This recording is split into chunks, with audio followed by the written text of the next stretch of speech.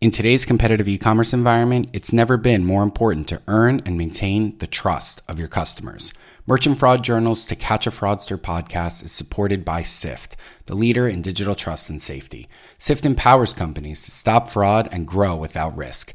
Visit sift.com/assessment to schedule a consultation with Sift's trust and safety architects, industry experts who have decades of fraud fighting experience at companies like Facebook, Square, and Google.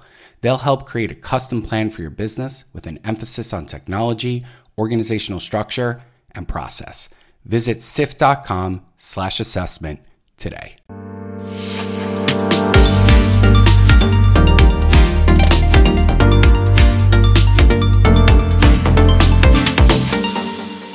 And we're live. Jimmy, it is great to have you back on the show, my man. Yeah, awesome. I'm excited, Bradley. Thanks for having us. I'm joined by the awesome co-founders at Tommy, CEO co-founder, and Benza, COO co-founder. So excited to three of us to join you. Yeah, I was going to say the whole team, but you're our first repeat guest. So I had to give you a shout out. You're the first one.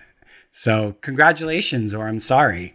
I don't know which one of those is in order, but whatever it is, I'm sending them your way. So the team from Cion is here because they have just closed an insane funding round, and we are so pumped for them and so excited. Really a milestone, not just in the history of the company, but also in the history of the industry as we're moving towards newer ways and methods and a more holistic approach to fraud prevention.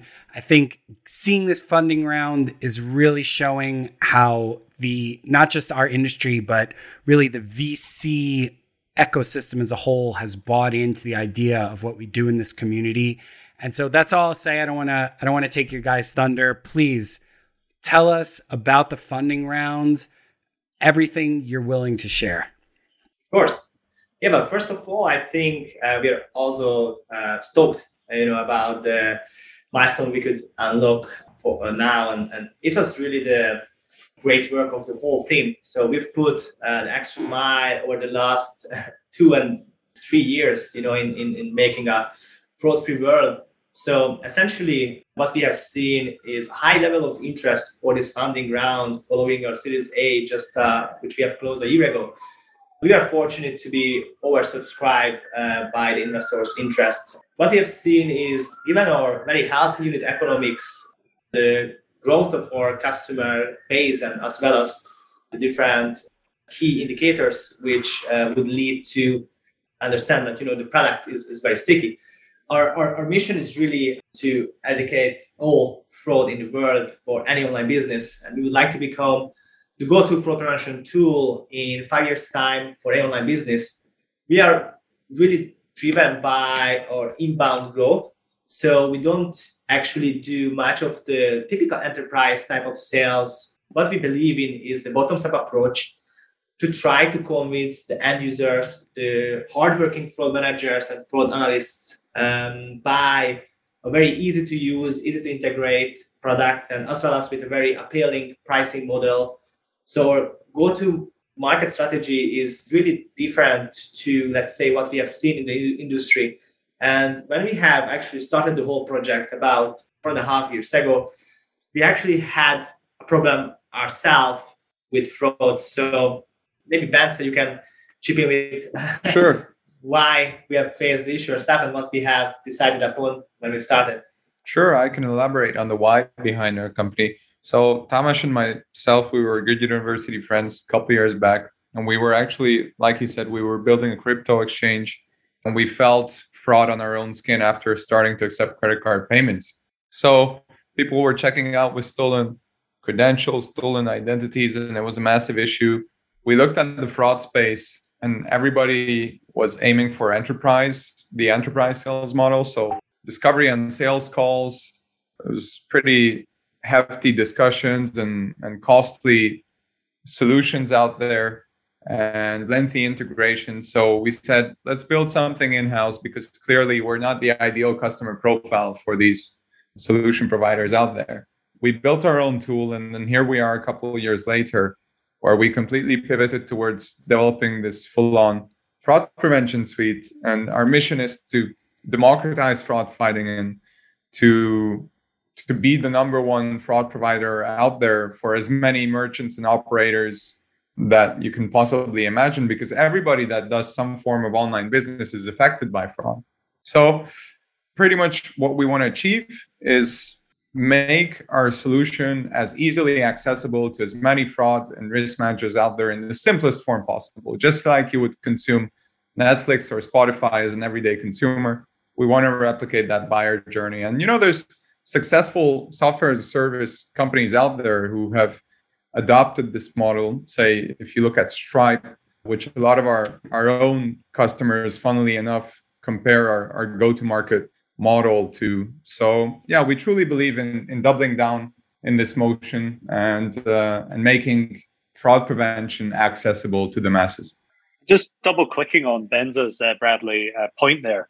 So there was an absolute acknowledgement, and that's my background as well, right? Is from those early stage risk tech companies that had done well and were acquired by the likes of Visa, Amex, or Ingenico, for instance. And there was acknowledgement that fraud detection isn't new. Like fighting fraud is not new. It's been around ever since e-com started, 2 decades ago. And the reality is there's excellent solutions out there, but not anything that can be up and running in minutes, if not days. It was more like weeks, if not months. And by that time, for Tamash and Benza, their version in crypto exchange would have burnt to the ground. So I think what the latest round kind of signified is essentially that there's a massive need for almost one-click, state-of-the-art kind of tech that can be easily adopted in 30 minutes or less. And that's kind of what we're obsessed with trying to build out, is that motion, which I think is like a good thing for hopefully the safety of the growth of online commerce in general. So that's why you probably see quite a notable segment Series B raised from us. I think it is the largest in our segment for a Series B there, but it reflects the mega mission we have as a team to try and solve. And we're just at the beginning of it. Well, you guys are very humble because I'm still waiting for you to say the number. Yeah, it was a 94 million USD raise for Series B. And it might be worth just reflecting. So our Series A we raised just 1 year ago, and we were very excited to work with Creandum. So one of the very kind of top performing VCs out of Europe. They backed Spotify and Klarna, and we were seen as their next big bet. And that was only a year ago. And our A was actually, I would say, fairly modest. It was a Series A of 12 million USD. And it reflected most of our team. We originate out of Budapest, Hungary, where Tamash and Benz are sitting at right now. And that's where 95% of our team are. So the things like the OPEX was very well controlled. We're a product company, so it's mostly engineers. But then our B was the opposite. It was enough unit economics were moving at such an accelerated pace that we saw the opportunity essentially to use capital to help build and release more kind of useful features to our customer base. So there are two angles that I want to go with on this story. We'll start on the VC side. I'm interested to hear, when you were going through these conversations, how much of the conversation was surrounding the idea that this is a fairly crowded space with a lot of quality enterprise companies, SMB service providers also as well already in it. And so I'm wondering, when you were having these conversations, if you were talking to them more about the space and they were just interested in the idea that the fraud space is such a huge TAM that there's room for a lot of different people, total addressable market. Sorry for those of you that may not know the VC lingo.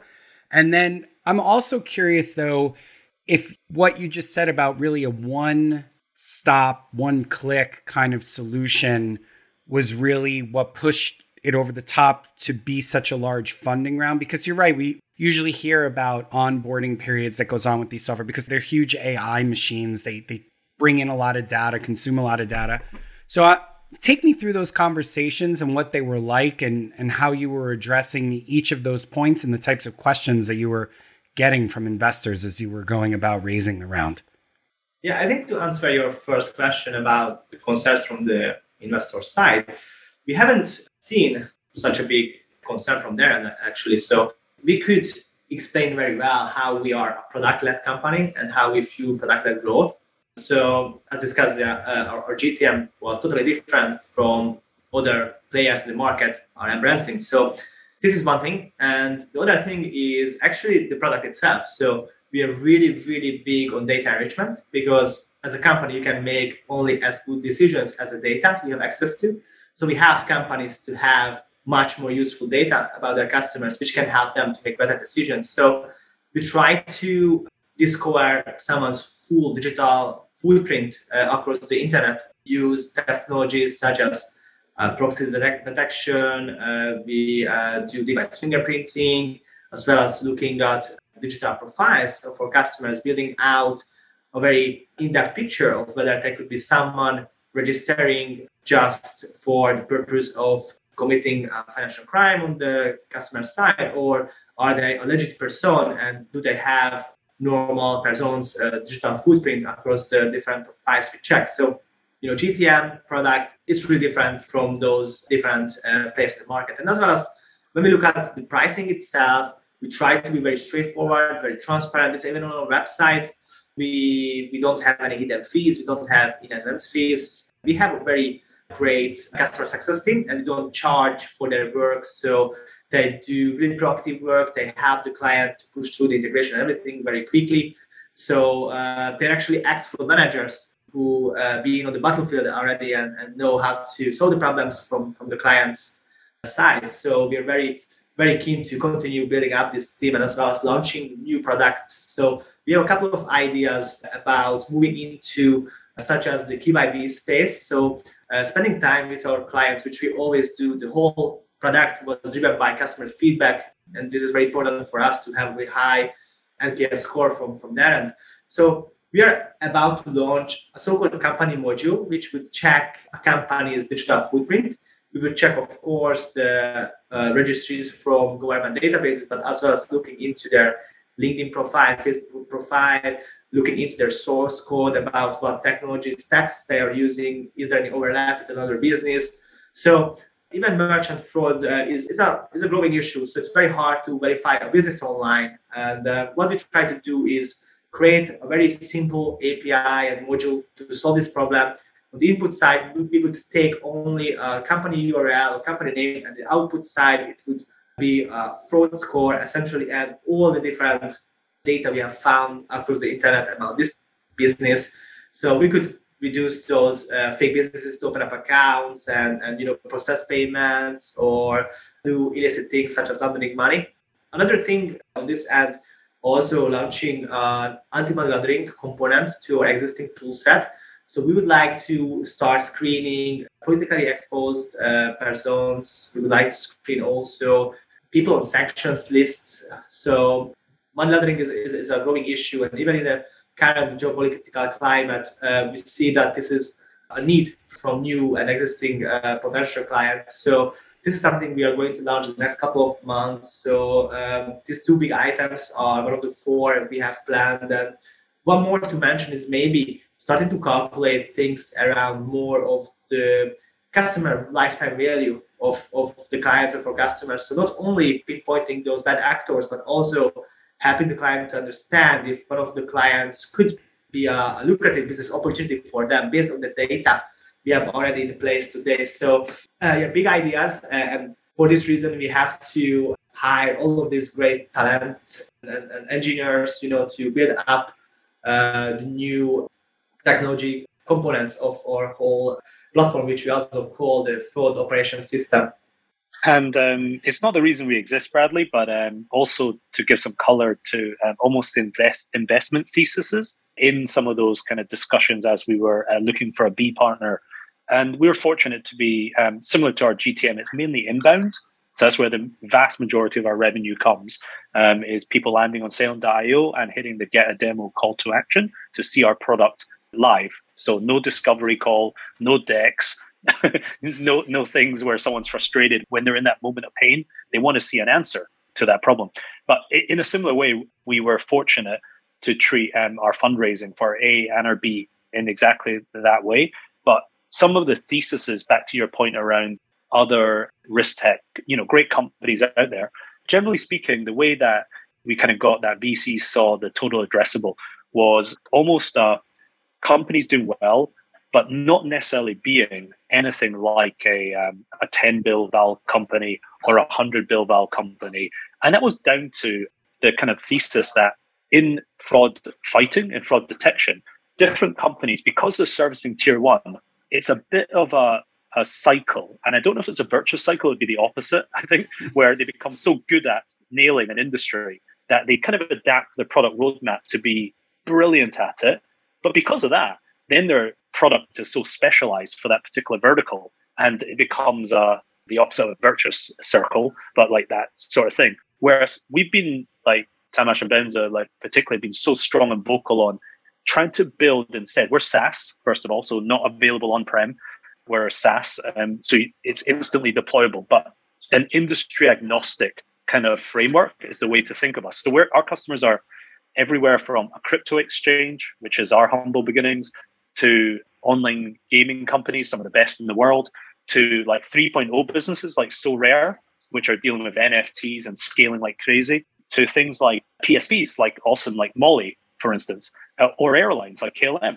They're totally different spaces. And I think we've been obsessed with trying to build industry agnostic tech that could literally work across all those different use cases. And it doesn't matter if you're a neobank or if you're an airline. It should be adaptable and customizable from a SaaS point of view. So because of that, I think a lot of the investment thesis is around us, where we align more to not our competitors in space, but more to, I think Benza mentioned it earlier, our customers kind of increasingly call us almost like more like a Stripe of fraud prevention. And that's very similar. I mean, I think we all know like public markets are obviously getting hammered at the moment, but I think they're rumored for their IPO to be a kind of a 100 billion kind of IPO kind of val. That's because their TAM is very horizontal and they're not vertical, just like Seon. We're looking at essentially any online commerce that needs protected. And that's why, for us, it's very important that, we kind of build horizontally, which reflects, I think, it's things like investment thesis. So that's a great segue too. I want to move towards the merchant side here. And I have a question, I'm going to turn it back on you a little bit here and ask, why after so many years and so many good, great companies, are you still able to convert people so quickly to needing fraud prevention? What are people coming to you and saying, yeah, this is still not working for me? And why, as a merchant, should I be turning towards something that is taking this kind of broader view of the problem as opposed to a more vertical specific? Because I can see from a merchant standpoint, people saying, well, if I'm in X vertical, I want someone that specializes in X vertical. What is the benefit that you're seeing from having that full view of the problem? Maybe just from a general bigger picture to the first part of your question, fraud is an ever-growing issue. So it's more painful today than it has ever been before for the general online business as an industry or as a segment. I say this a lot in like podcasts and everything. My grandmother is buying her groceries online all of a sudden because of COVID. So all of a sudden you're seeing even larger number of consumers being involved in the world of online commerce and exchange of goods and services. And not necessarily everybody knows where they should be submitting their details and where they shouldn't be submitting their details. So there's a lot of vulnerable people out there. And in the meantime, there's a lot of smart fraudsters out there who have an easier time to exchange ideas than ever before with the rise of the Tor network, with the rise of VPN usage, with the rise of cryptocurrencies, which allows them to exchange goods and services or at least pay for the exchange of them. So, I mean, if you look at it from a really big picture perspective, like today it's the largest amount of fraud than ever before, and it's the easiest time for fraudsters than ever before. And I think that's just the landscape itself. But then looking at our product and what we offer, maybe Jimmy, you wanna elaborate from a go-to-market perspective why we're being approached and why we're the go-to solution for, and why we're able to close clients like Revolut, like Molly, like Nubank, for example. Yeah, it's a theme like I think we're very cognizant of. First of all, I think the way the buyer process has changed in terms of B2B has shifted over time. And I think Tommy and Benza as co-founders represent that exact shift, right? We as a startup, we use lots of SaaS products, we use lots of tech as well. And we just can't believe a world where a top-down cold intro to Tamash, for instance, would result in actually the way we buy it. It has to come down from the ops team, so bottom up. They've got the pain point, they're closest to the action, and they're the ones doing their own research and self-selecting, reading peer reviews. You don't have to go to some gated publication to read a review. You don't have to pay your membership dues. You can Google the heck out of all this. So the buyer process has fundamentally changed for B2B. And I think that's what's brilliant is Tamash and Benza leading as mid-20s represent that new chain of buying process, which from my end as well, I also see it as B2B is B2C. And the best companies in tech and SaaS understand this weirdly. So all of us individually buy probably Spotify or we're Netflix customers. And that high experience level, we're all conditioned to it now. We can't fathom a world where you turn on your B2B hat, right? Wherever tech company you work for. And then all of a sudden you're accepting of a clunky, like really friction-full process where somebody won't show you freaking product, where someone won't even tell you pricing on stuff until like the third call. That's just unacceptable nowadays. So I think for us, we also represent in our segment, like very quick to adopt the best lessons of the best SaaS companies in the world. And that's what, like going back into kind of the partner we chose, IVP. So one of Silicon Valley's top performing kind of VCs, they are literally the backer. If you look at who they back, the best product-led companies in the world that we know and love, all of us. So, backers of Netflix, backers of Klarna, backers of Dropbox, backers of GitHub, Slack, Twitter. These are all the tools we all know and love. And that's why we chose them, because more than anyone in the world, they're used to finding tech that is universally loved by their users. And that's what we're trying to obsess over, is this kind of high expectation of B2C experience to the B2B process, which is why I think when we think about theories, why we're trying to optimize for that for our new customers as well as our existing customers, of course. So take me through a little bit how you guys are providing that experience, because I think what you're saying is really, really on point. And I'm definitely a big believer in the idea that marketing at any type or level should be straightforward, to the point. You're trying to minimize, like you said, the friction, just like you would for a B2C product, the same way with B2B. So take us through, for the merchants out there listening, what you guys do differently, how you approach that problem, and what people get out of working with you that provides them this lightning fast experience. What are you doing differently than some of the other solution providers out there? Yeah, so a couple of thoughts come to mind straight away.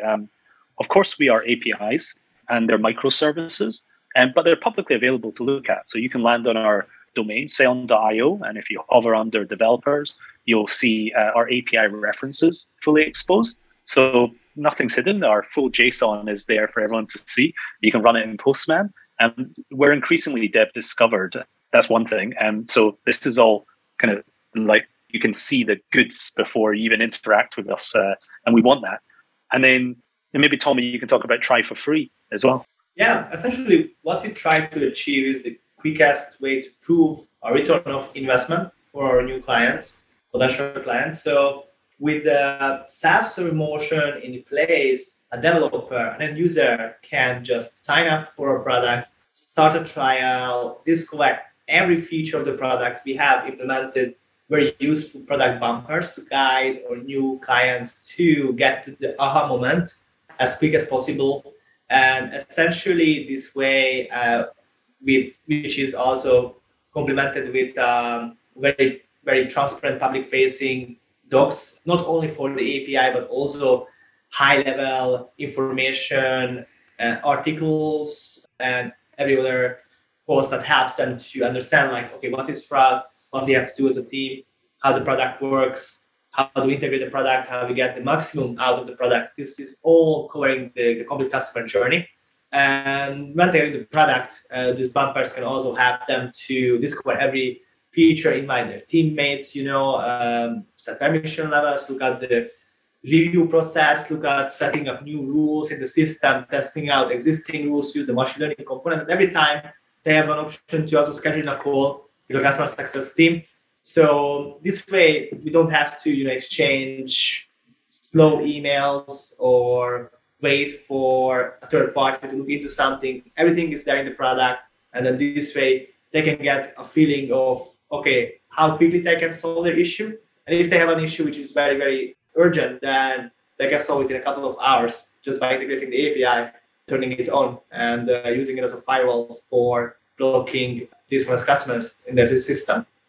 Awesome. I love it. It is. It's a really, really interesting angle that we've never talked about on this program before, but it is true that when you're looking at in onboarding these types of solutions, it's almost kind of even assumed, I think, that it's going to be painful. So I'm sure just people are surprised, delighted that when they get there, it's not. And I could see. So that takes me towards a discussion of how, given how complex fraud is, but given how it's also been evolving, how do you guys see this kind of, I don't know if zero touch is the right way to put it, but we'll call it very low touch kind of sales process.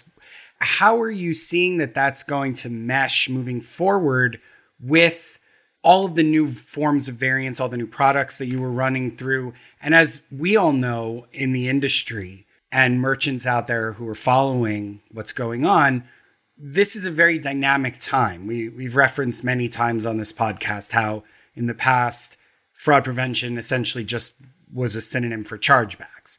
And now this is really no longer the case, where it's really the line almost between even like cybersecurity writ large and fraud prevention is becoming increasingly blurred.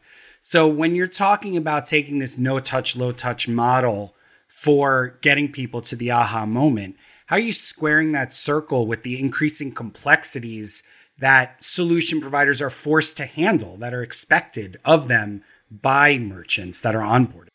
I think some of it is also about demystifying fraud prevention in itself. Like, a lot of companies actually, especially if you're selling enterprise, their go-to motion is, or let's say their unique selling proposition is like, we have this 10 years worth of blacklisted data points, and we have the most amazing machine learning model built on top of that. And you don't necessarily understand, what's beneath the hood. You just get a black box decision made, and it pretty much results in declining or approving your customers. Meanwhile, in our case with Tamás, we always thought about making our product as transparent as possible, especially the decision-making process of the product. So fraud managers always understand why we approve or review or decline somebody. That's one aspect of it. So making it as easily understandable as possible of how it works and what the mechanism is. And it's actually very similar. So we're not, like, what we're selling is not rocket science. You send us an email address and we reach out to a bunch of sources and we give you a full picture of what we can possibly find about that email address online, which a fraud or a risk manager would be doing manually anyways.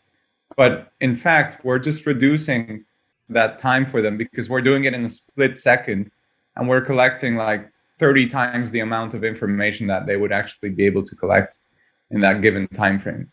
So, and if you think about that, the next step of it is, because there's all these use cases, like you said, maybe 10 years ago, it was only about chargebacks. But today, there's so many points of authentication and so many types of online businesses. You could be at the point of login, you could be looking at account takeovers. At the point of registration, you could be looking at fake identities. And at the point of deposit, withdrawal, or transaction, you could be monitoring for chargebacks or transactional fraud. So I think if you're an online business today, you just have to look at a wide range of authentication points and actually assess your risk at each of those points. And then you have a good set of tools ranging from ID verification methods, ranging from like digital footprint analysis, which we provide. And you just have to adapt a hybrid model where you have all these tools on hand and you're able to implement them quite easily, luckily, because if you look at our go-to-market motion, we've been talking about this for the past, 20, 30 minutes now, how easy it is to implement. And the good thing is that now you actually have solutions on the market where you understand what happens when you integrate that solution and why the decision that they have made is what it's based upon. So I think, I think that's the main takeaway is there's multiple types of fraud, a wide range of fraud. But the good thing is there's a bunch of solutions out there to help you at the same time. And I think just adding as well, the way I think a lot of our customers look at it is they are different use cases, 100%. But really what it's about, if you zoom out, it's essentially, can you see that interaction at any point in the customer lifecycle of interacting with that brand? So when did they sign up for the service? When did they log in? When did they do something of high value, whether it's like a deposit, it's like changing like a new payee if you're a financial service. It might be a withdrawal, for instance. On our end, these are just all API calls. And generally speaking, the more you can see any of these bits and you can kind of piece them all together in one view, then that's going to help you make a more informed, better kind of decision over that point. So I think the kind of thing a lot of our customers benefit from is our tech isn't available just at payments, like the kind of classic use case of chargebacks. It's at the various early point, like when does Bradley sign up for that service? And at that point, our stuff is kicking in and giving you insight into good or bad at that point. And then I just wanted to highlight another thing that our customers give us really good feedback on. We don't have a professional service team. So if you're like a tier 1 bank and you need for us to ship out like a team to kind of help you stand up your on-prem deployment, we just don't have it. There's other brilliant providers for that, and that's not really who we help. But who we do help is when you're in discussion with our team about using our APIs, then we'll open up a joint Slack group with their team, their architects. And our guys are I think Tamas did mention this, our customer success are ex-fraud fighters, right? We only hire ex-fraud managers. That's good and bad. It's cool because our customers love it because they're an extension. They are literally the psychology and understanding the tactics of kind of fraud. And the downside is it's pretty hard for us to scale because we're so picky about who we add to the team. But I think our things like our customers love it. So that's what we optimize for. But like those guys are like jumping in on Slack even before you become a customer. And they're already helping prospects with, gosh, have you thought about it like this? And because it's 2022, people are used to like Insta feedback, right? They're not patient anymore. They can't raise tickets. They want something on IM. And that's, I think, what Seon represents as well, is this instant gratification for results fast. I think that's a great point in that I was just reading on LinkedIn today, Sean Colpitz, who has been on some of our webinars. He was saying, I have to admit my ignorance here. I didn't even know this, that a lot of times fraud positions are listed as customer success, but not in the way you're talking about, that they're actually just taking anyone and like kind of throwing them into these positions. And it's not really being treated as its own discipline. That really surprised me. I'd never applied to be a fraud manager, so I wouldn't have known this. But I think that relationship between customer success and fraud is a really interesting one. It really kind of put a light bulb off in my head about where we might be going in the future with how this entire ecosystem is being thought of, both on the provider side and on the merchant side. And I think that's a really interesting point, that you would have a customer success team that actually does exclusively have fraud experience. I'm curious if these are people that are either happy or sad, I don't know, to move to the other side. Is that a promotion or is it a demotion when you get put on the customer success team? I don't know. What do you think, Tamas? What do you think? Are our team happy or sad? Congratulations, you're being promoted to dealing with the customers. Yay. to close it out here, guys, I want to ask you one more very serious question, which Jimmy's already laughing because he knows when I say that it's going to be something completely off the wall. Last time you were here, Jimmy, it took about, 8 months to close a $94 million funding round. You're welcome. And so now I want to know what's next for next year. The next time I have you on here, are you guys going to have bought out the whole industry? Or maybe you'll be on an island in Cabo and I'll be talking to the new Jimmy. What's your plans for the coming year and beyond? Yeah, I mean, of course, we will double down on what we have done in the past couple of years. So continue to be more aligned with the PLG motions and strategy, to even prove ROI faster to a wider range of potential customers with newer products. We are really heads down in building modes, focused on 100% operational mode. So that's our vision. We would like to kick off those projects, and hopefully in 12 months' time, we can already announce those new product lines being live and serving our clients' need. Really, really looking forward to even unlock, more bigger milestones in terms of headcount growth. So for us, scaling up in the US is super crucial. So planning to scale up massively over there, tripling the headcount in the next 12 months is the vision. So we have a base in Austin over there, and definitely I think it's a good hub for attracting talent, and definitely still we have on the roadmap to open up more to Latin America. So we already just hired recently 3 new teammates in Mexico City. So it's going to be interesting to see how we can have fintech and other startups over there more and more. Yeah, I mean, physical expansion, just one thing, but definitely product expansion is our top 1 priority. So looking forward to potentially, update you on the great news again next year. And really, I hope that we will take a step closer to, just as mentioned before, create a fraud-free world, democratize fraud fighting for all the hardworking fraud fighters out there. Awesome. Well, guys, it's been a pleasure, certainly, to speak with you again. You're most definitely always welcome on the podcast. Jimmy, it's always great to see you. It had been a while since we caught up, so I'm really glad we were able to catch up. And before we let you go, why don't you tell everyone where they can find you, and then we'll sign off. Yeah, so domain is seon.io. We worked really hard to try and make our tech available to all. So there's a try for free call to action. You can literally board yourself in 30 seconds or less, and you can be in our platform getting value of telling good from bad straight away. There's also a no-code way to deploy us. We're on Chrome Store as well. So many of our customers, and give a shout out to the Patreon team, they started off with using our Chrome extension, and since have automated the heck by using our APIs. But yeah, we're removing all the classic fraud fighter objections of, man, we have to get dev resource. Well, no, you don't. You can use our Chrome extension. So that's available in 10 seconds to you. Amazing. Well, thank you so much, guys. We really appreciate it. Good luck with everything in the future, and we look forward to hearing about more success next year. Thanks, Bradley. Thanks for having us. Bradley, awesome. Yeah.